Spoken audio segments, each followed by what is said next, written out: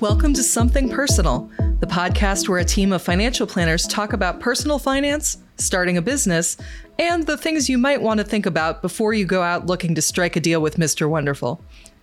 I'm Amy Laburda, the editorial manager at Palisades Hudson Financial Group. My guest today is Paul Jacobs.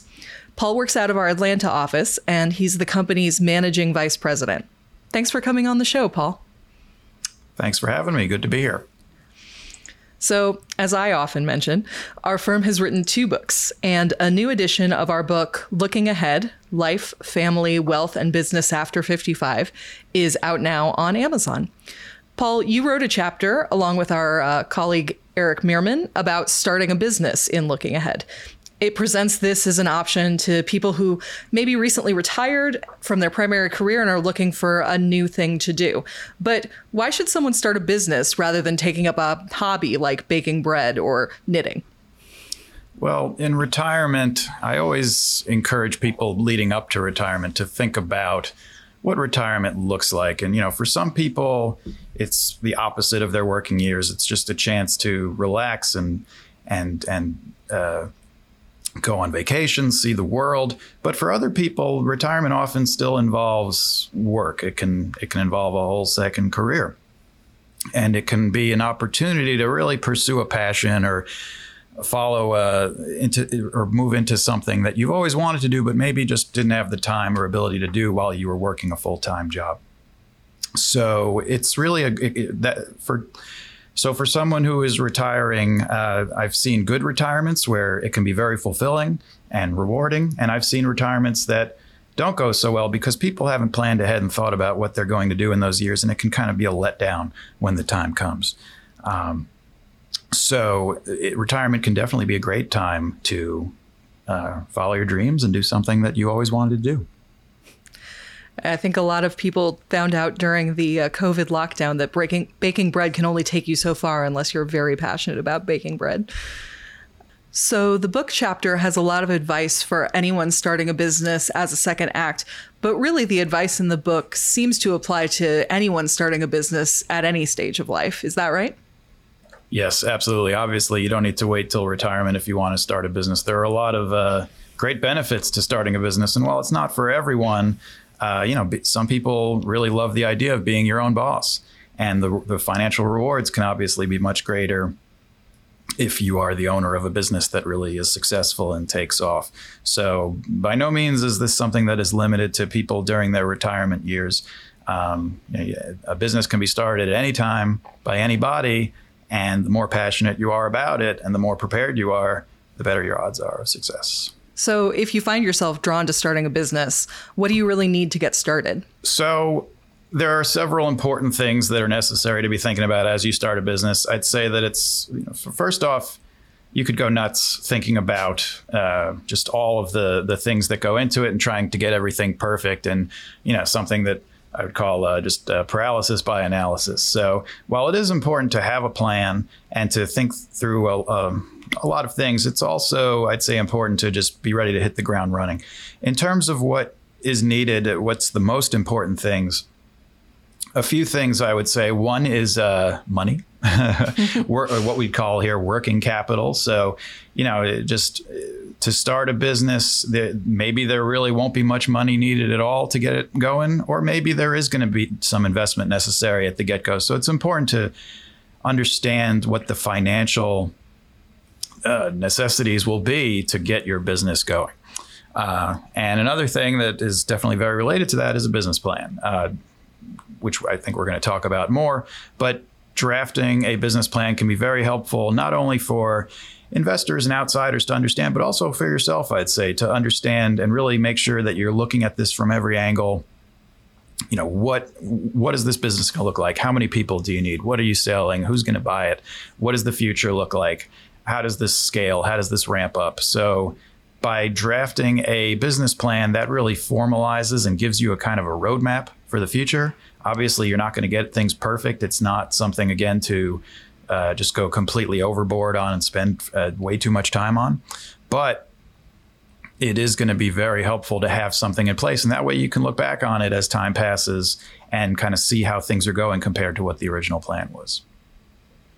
Right. So diving in on business plans a little, you've made a compelling case for why to have one. What sort of things should you expect to include to make a solid business plan?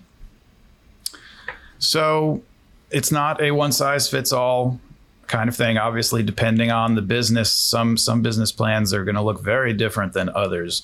But in general, like I said before, I think the financial side of things is important. So having having a good grip on the numbers in terms of, money going in, money going out, what that looks like, having an idea of what your profitability would look like, whether you're selling a service or a good, just kind of what your revenues and costs will look like and how it'll all add up over the course of time. In addition to the numbers, there's also a lot of things that are not financial. Obviously, you don't need to be a financial person to start a business. Some of the best businesses are started by visionary people, creative people who do not have numbers backgrounds, and that's really not where their passion is. Marketing, having an idea of how are you going to get the word out? How are people going to find your business and become customers? An analysis of what the industry looks like, what the competition looks like, what the opportunity looks like. Whether you're going to need to hire people, staffing needs, just there's a lot of different things that can go into this. But I think that between the numbers and also just thinking things through on a more qualitative basis, your business plan should cover all that. Obviously, there's lots of templates and information and examples online that you can use. I would not want to just take something that looks good and slap your name on it, obviously, or anything like that. But if you can find examples that you think are useful, you can kind of piggyback off that work that's already been done to make your business plan look as attractive and as useful as possible. So it sounds like we've kind of threaded the needle between avoiding the analysis paralysis you mentioned and not thinking things through. So the business plan is kind of a just right attempt to find the middle ground of thinking it before you start going forward. So once you have the business plan, what's the next step? So once you have a good idea of what your goals are and how you want to try to accomplish them, like I said before, an important step is raising money for your business. And while some businesses have very low needs in terms of financing, others can call for a pretty significant amount. For example, if you wanted to start rent out a storefront and sell a product, there's going to be a need not just for rent money, but also maybe for equipment to build what you're making. There may be a need for money for payroll. So at least some seed capital in the beginning is going to be necessary. And in some cases, it could be a significant amount. And there are different ways you can raise this capital. It's one thing if you have the money yourself to just go ahead and go forward and fund it entirely yourself. But oftentimes it's necessary to get funds from the outside. And a couple of ways that this can be done is, you have two main options of how you can raise capital. One is called equity financing, and one is debt financing. So equity financing is when someone invests in your business in exchange for a percentage ownership of the business. And debt financing is borrowing money. So that way you're not giving up ownership, but you are getting money that will need to be repaid in the future. So equity financing is essentially the Shark Tank model, if not always quite that entertaining. Yeah, I know that Shark Tank is something that is in the title, and I wanted to just take a minute and take a step back, and I thought it might be helpful to just talk about how I hate Shark Tank. I'm obviously in the minority on this, but I am not a big watcher of Shark Tank, and I remember the first time I watched it, and I turned to my wife and I said, "What is this? Like, this is not how it works." There are people who have watched many more episodes than me, and perhaps I'm not the best qualified to generalize on what this show is. But when I've watched it, what I basically see someone gives a snappy sales pitch, and then the sharks ask a handful of questions, and then they start bidding, or they either just reject or they start offering money, and that's not how this works. So I just was like, when I've watched it, I just think to myself, this is absurd. This is not how it works. This gives people a strange idea of how getting a business off the ground works. And so I kind of don't like the show. Fair enough. I will say that, it does get entertaining when the money starts flying, but it is, and it probably is good in terms of encouraging people to think entrepreneurially and think about trying to start their own business. But in some ways, I think the show may do more harm than good because it's just so ridiculous how it makes people think this process works. My understanding is with that show, they spend a lot of time beforehand doing due diligence and analyzing these businesses so that it's not just asking a few basic questions and then offering money. I think they have to go through a lot of deep diligence. And that's how it's going to work if you're trying to raise equity investments from investors. They're not just going to listen to your elevator pitch and offer you money. I mean, if they do, okay, but that's almost a red flag, I'd say, if someone's willing to give you money based on just nothing. So I think it is important, again, going back to that business plan, the more detailed it is, the easier it is to get investors confident that you really do have a plan, that there are hard numbers and support for what you're trying to do. So I hate Shark Tank. I get that it gets entertaining as the show goes on and the offers start flying, but I also think it's important just to understand that the show is, from my perspective, a little bit ridiculous. I think, it seems like the more that you know about the background of a given reality or game show, the less capable you are of enjoying it on its own terms, probably. But I think, the main takeaway is it definitely makes sense if you're looking for equity funding to focus on substance and not just flash. But whether you're dealing with something entertaining like Shark Tank or a more traditional equity funding method, you're giving up some amount necessarily of control or influence, presumably getting in these outside investors. You mentioned that a lot of people that in the book that we're aiming to talk to are thinking about entering this business as a second career. So they might come in with some amount of capital themselves. What are some things that they might want to think about if they're self-funding their business? So having full ownership of your business is great. It can definitely simplify things and make sure that all the rewards, go to you and don't end up in someone else's pocket. I think one of the most important things to think through, though, and make sure you understand before self-funding is what the impact will be on your financial affairs. It's one thing to dabble in something and put in enough money that it doesn't really affect your life, and it gives you enough money to try to get the business off the ground. But sometimes I've had conversations with clients who are interested in starting a business about really just, making sure that they understand what the impact will be if things don't work out. You don't want to put up so much money into your own business that if things don't work out, it could put your financial future at risk. So there are trade-offs. Again, self-funding means that 100% of the gains can end up going back to you in exchange for all your hard work. But if you don't have enough capital necessarily to fund yourself, and because the risk is that you could really do damage to your future and your retirement, that's something to really try to get a handle on early on. If fundraising is going to be necessary, that's a good thing to know early on, rather than just plan to fund it all yourself and then realize, oh, wait a minute, I don't have enough money to make this happen using just what I have in my name. I have to go outside. So you mentioned in addition to equity financing, there's also debt financing.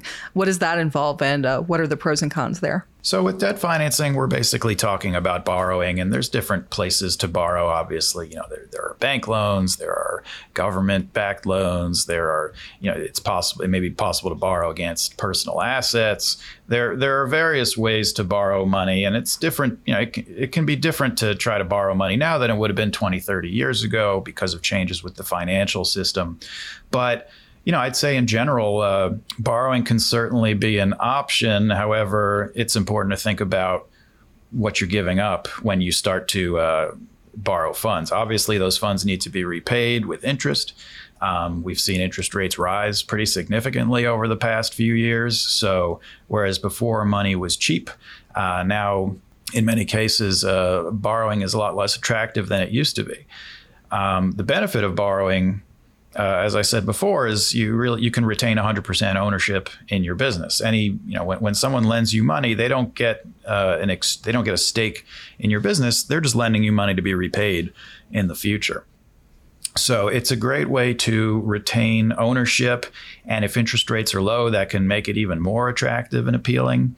However, any money that gets borrowed, the idea is that it will have to get repaid in the future. So that maybe have to be part of the business plan too. Again, going back to the business plan, sometimes borrowing can play a major role, especially early in the life of the business. And it's important to make sure that you have enough cushion built in to repay that debt and that interest, and not have it be something that's really eating into your operations and making you have to, cut costs or anything like that in order to keep up with your debt.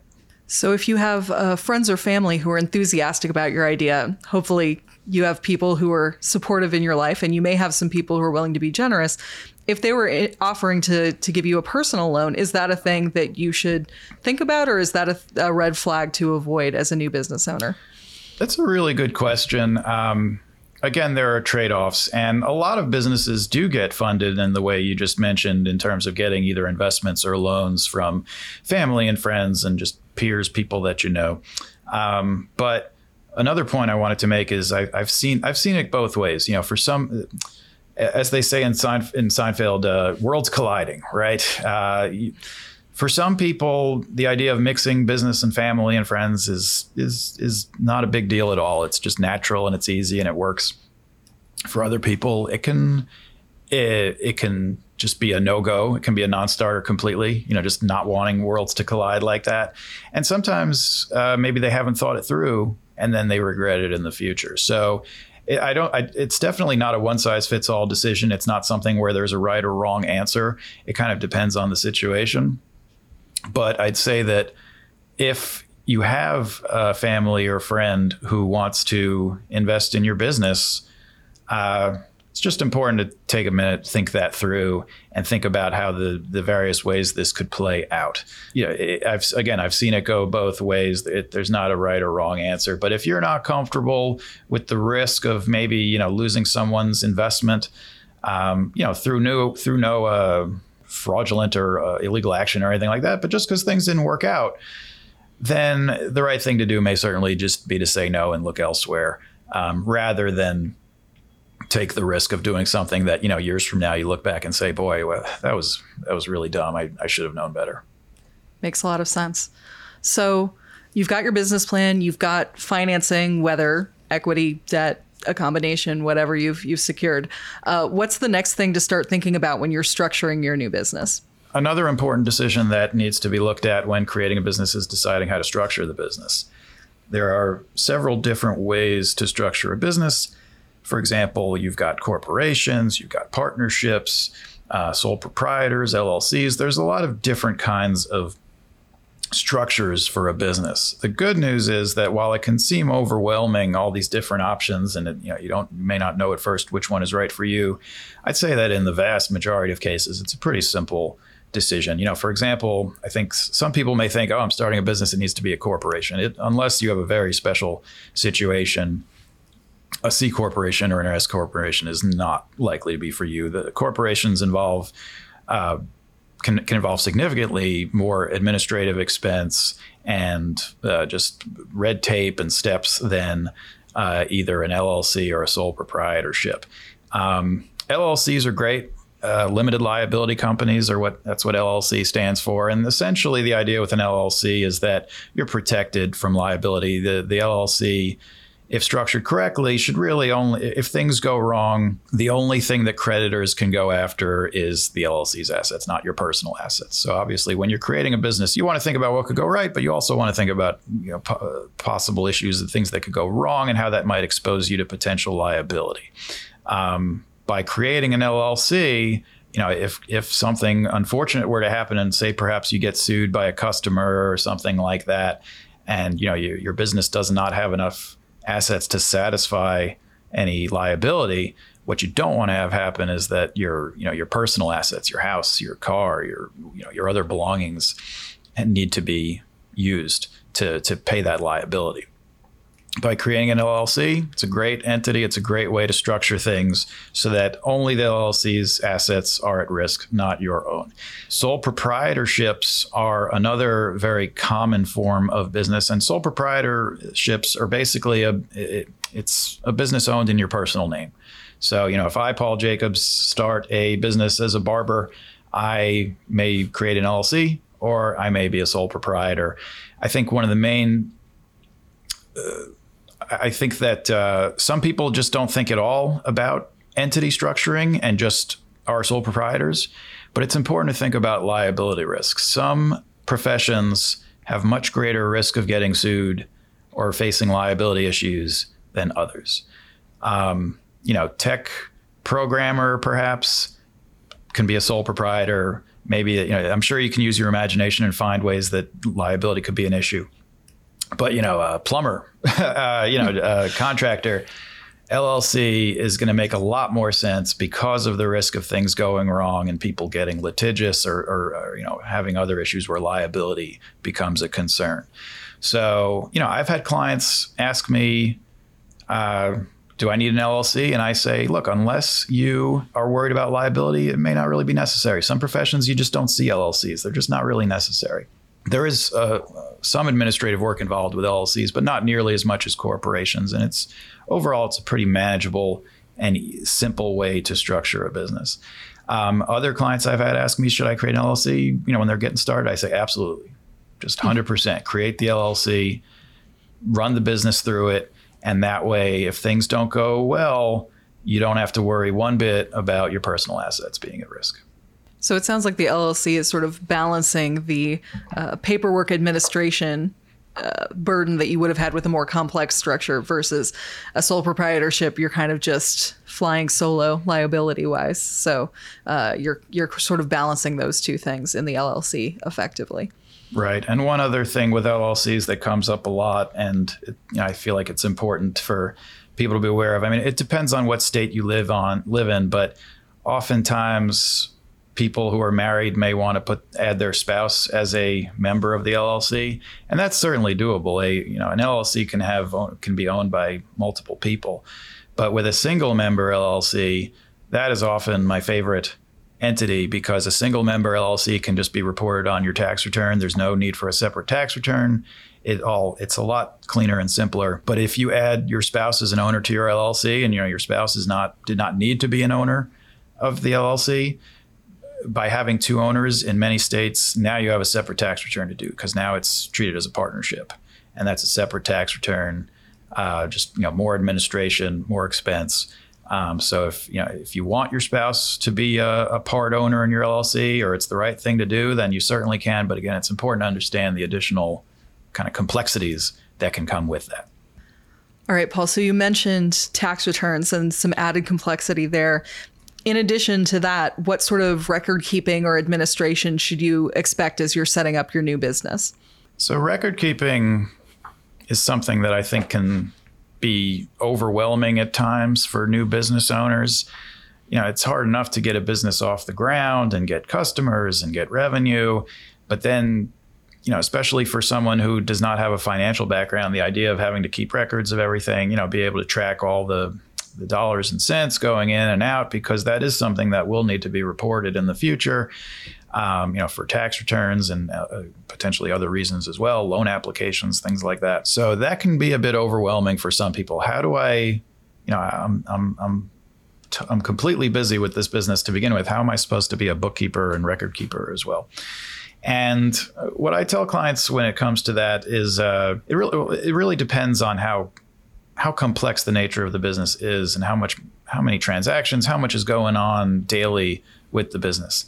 In a lot of cases with a new business, there's really not that much to keep track of. And so what I'll tell clients a lot of the time is just worry about the business. We can always go look back at bank statements and credit card statements, things like that, and kind of piece together the financials for your business. Just so don't be, if it's not something you want to be thinking about daily or weekly, that's okay, especially at the beginning, and especially if there's not a ton of transactions involving your business on a regular basis.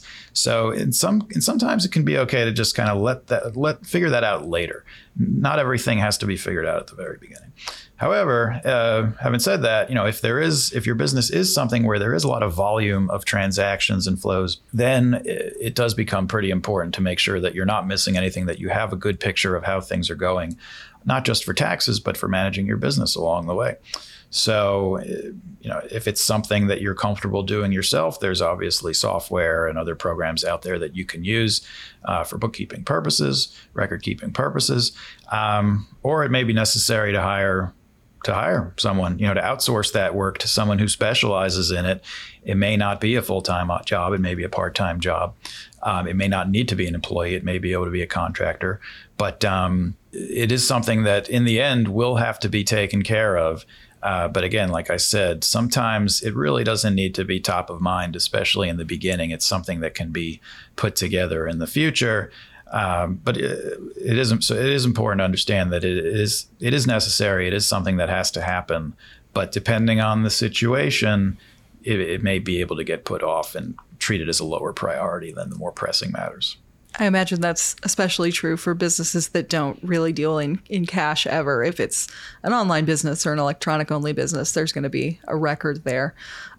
Is there anything particular you want to think about with record keeping that's different if you're a multi-state business, either online or because you have multiple locations, versus if you're just, one shop or one plumber or whatever kind of more local enterprise? Sure. Again, complexity is something to watch out for, as you mentioned, whether you're operating online, sales tax can be an issue.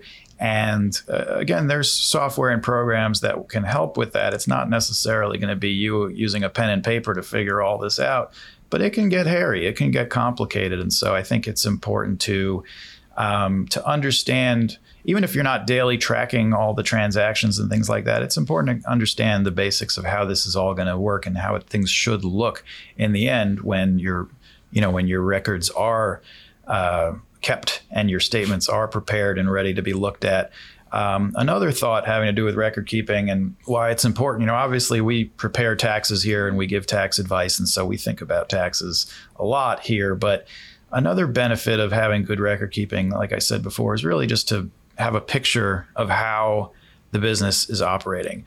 Something I've seen and something that I think there are stories of is sometimes growth can kill a business, right? Sometimes a business can be doing so well but there's not enough cash perhaps to keep things in check, to keep things in line, that to an outsider it can look like the business is doing great.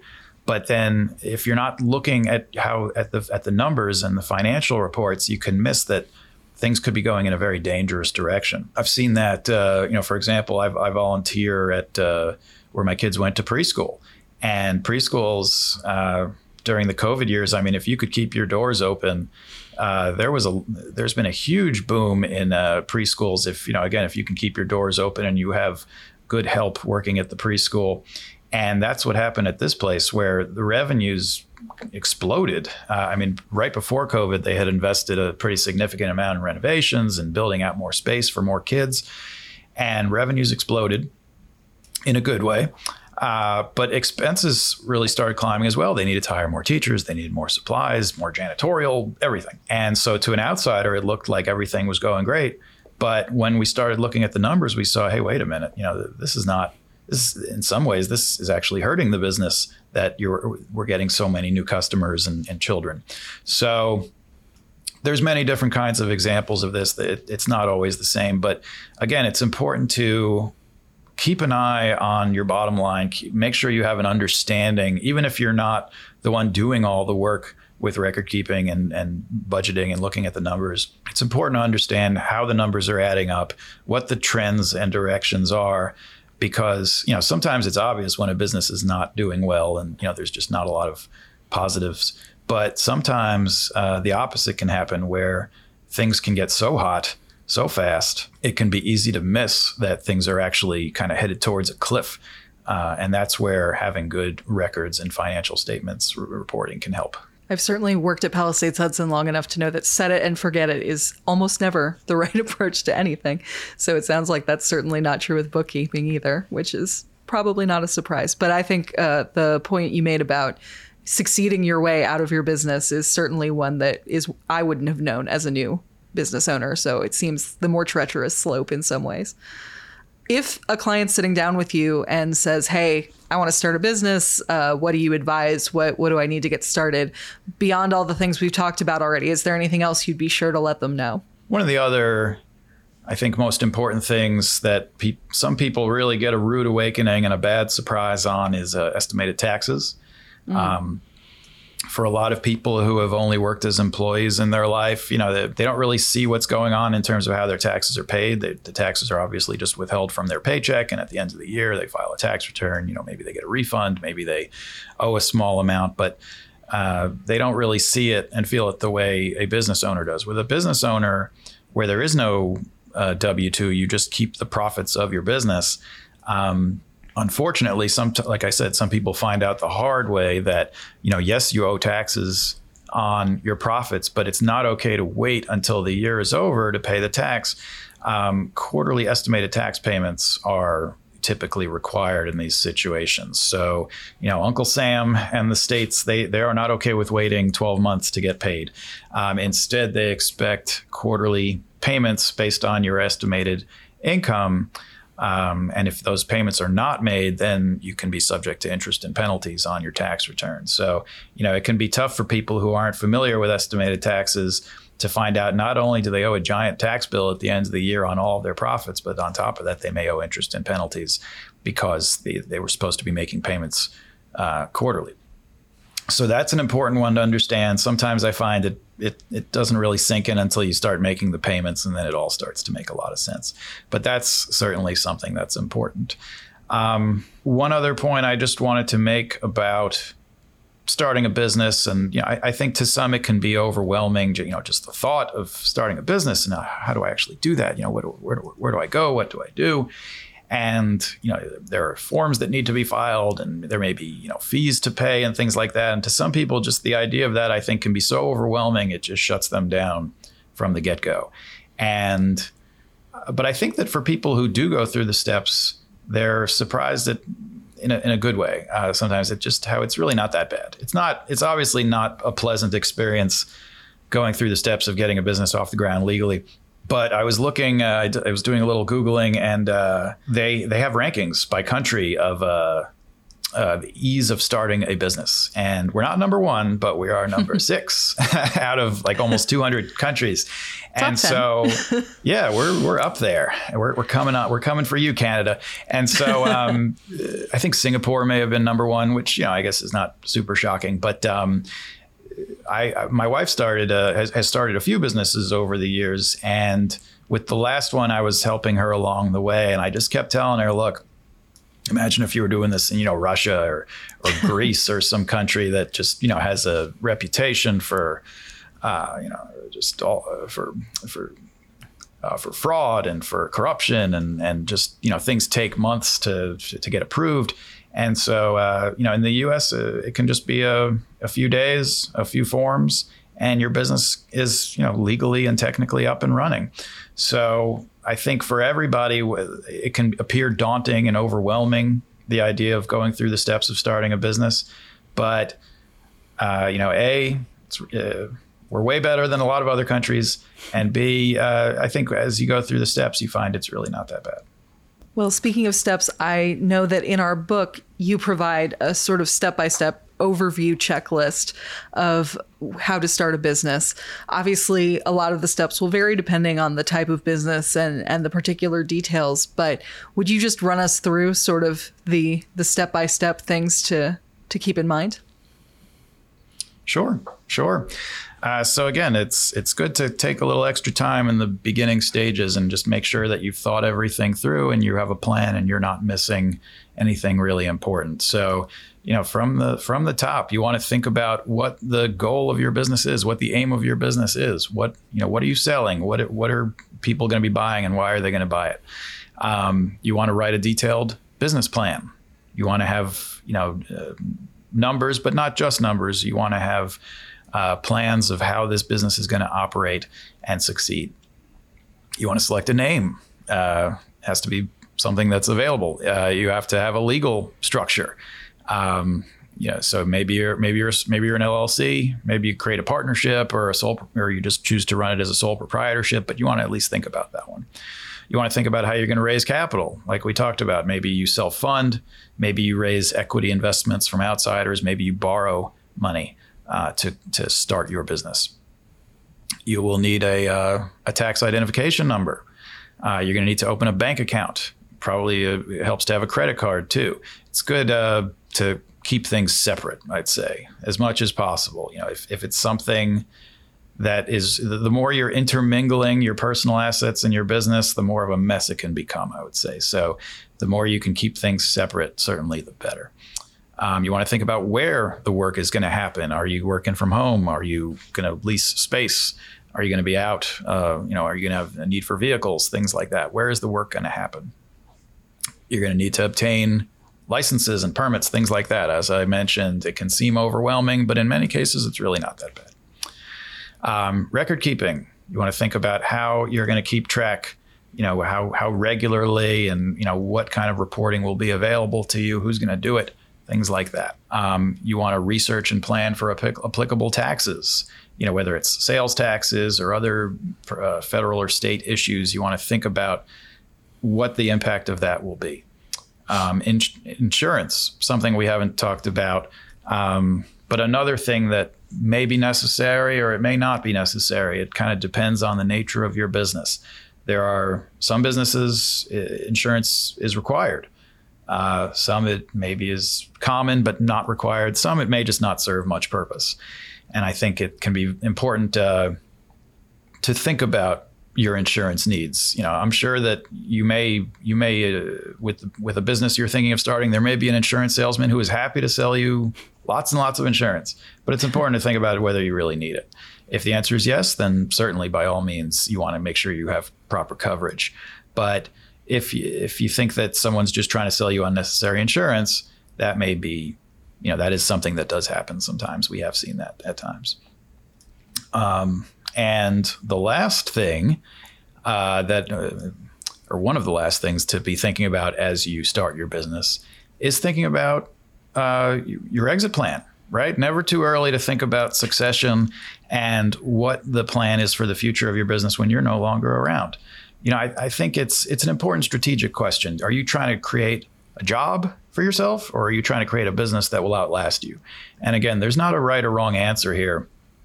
It's perfectly fine to want to have work to do and kind of create something that you can do for yourself, and you create that job. And, when the time comes and you're no longer able to do it, that's the end of the business. And that's okay. Maybe you can sell your customer list to somebody else and get a little something on the way out, or maybe the business just folds when you're ready and the time comes.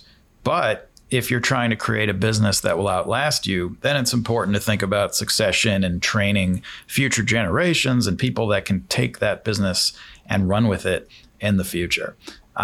It's something that we see a lot in our business, just business owners and who would like the business to outlast them, but it can be challenging at times to figure out what that looks like and how that will work. You see a lot of cases where perhaps a family-owned business, by the second or third generation, it'll fail. So the first generation can be very strong. Maybe the second generation doesn't share that same level of passion. By the third generation, it doesn't work. So it's not a one-size-fits-all decision. It can, some businesses do wonderfully by keeping it in the family. Some that's a recipe for disaster, and there's all kinds of different ways this can play out. But I think I would be remiss if I did not at least mention planning for the future and what happens to your business when you're no longer around. So we just started this business and we're already creating a succession plan. We're always looking ahead, Amy. I will say, speaking of succession, the show, it's funny. When that show first came out, I thought to myself, I don't want to watch this. Like I do this for a living. I help people with these why would I want to watch a show about this? It's kind of like going back to Shark Tank. But then I watched it and it was so good. The best. One of the best Yes. shows. So I'm glad I was flexible on that one. I didn't like the first episode too much, but then after that, it was just off to the races. It was great. So, it's that was entertaining, and it probably was there was some realism to some of that, unlike Shark Tank, which I still think is kind of ridiculous. But, like I said, with the first generation and the second generation and the third generation, it can be such a recipe for disaster, such an opportunity for drama. And while sometimes that show could get just very entertaining and unrealistic, it was, I think you could watch that and learn from it. Whether you're a business owner or a financial planner, just kind of learning what to do and what not to do. Yeah, if nothing else, a great object lesson in what happens if you don't have an effective succession plan. Or I guess, depending on what you want to happen, if the thing you want is drama and not a transfer of your business, you did it just right. But was there anything else about starting a business that you wanted to touch on that we didn't talk about yet today? One other thing that I may have hinted at, but I just wanted to focus on for a moment is, again, we think about taxes a lot and tax planning and tax opportunities. And I think one other benefit to being a business owner that I didn't mention is the tax benefits. So it's not like you start a business just for tax purposes.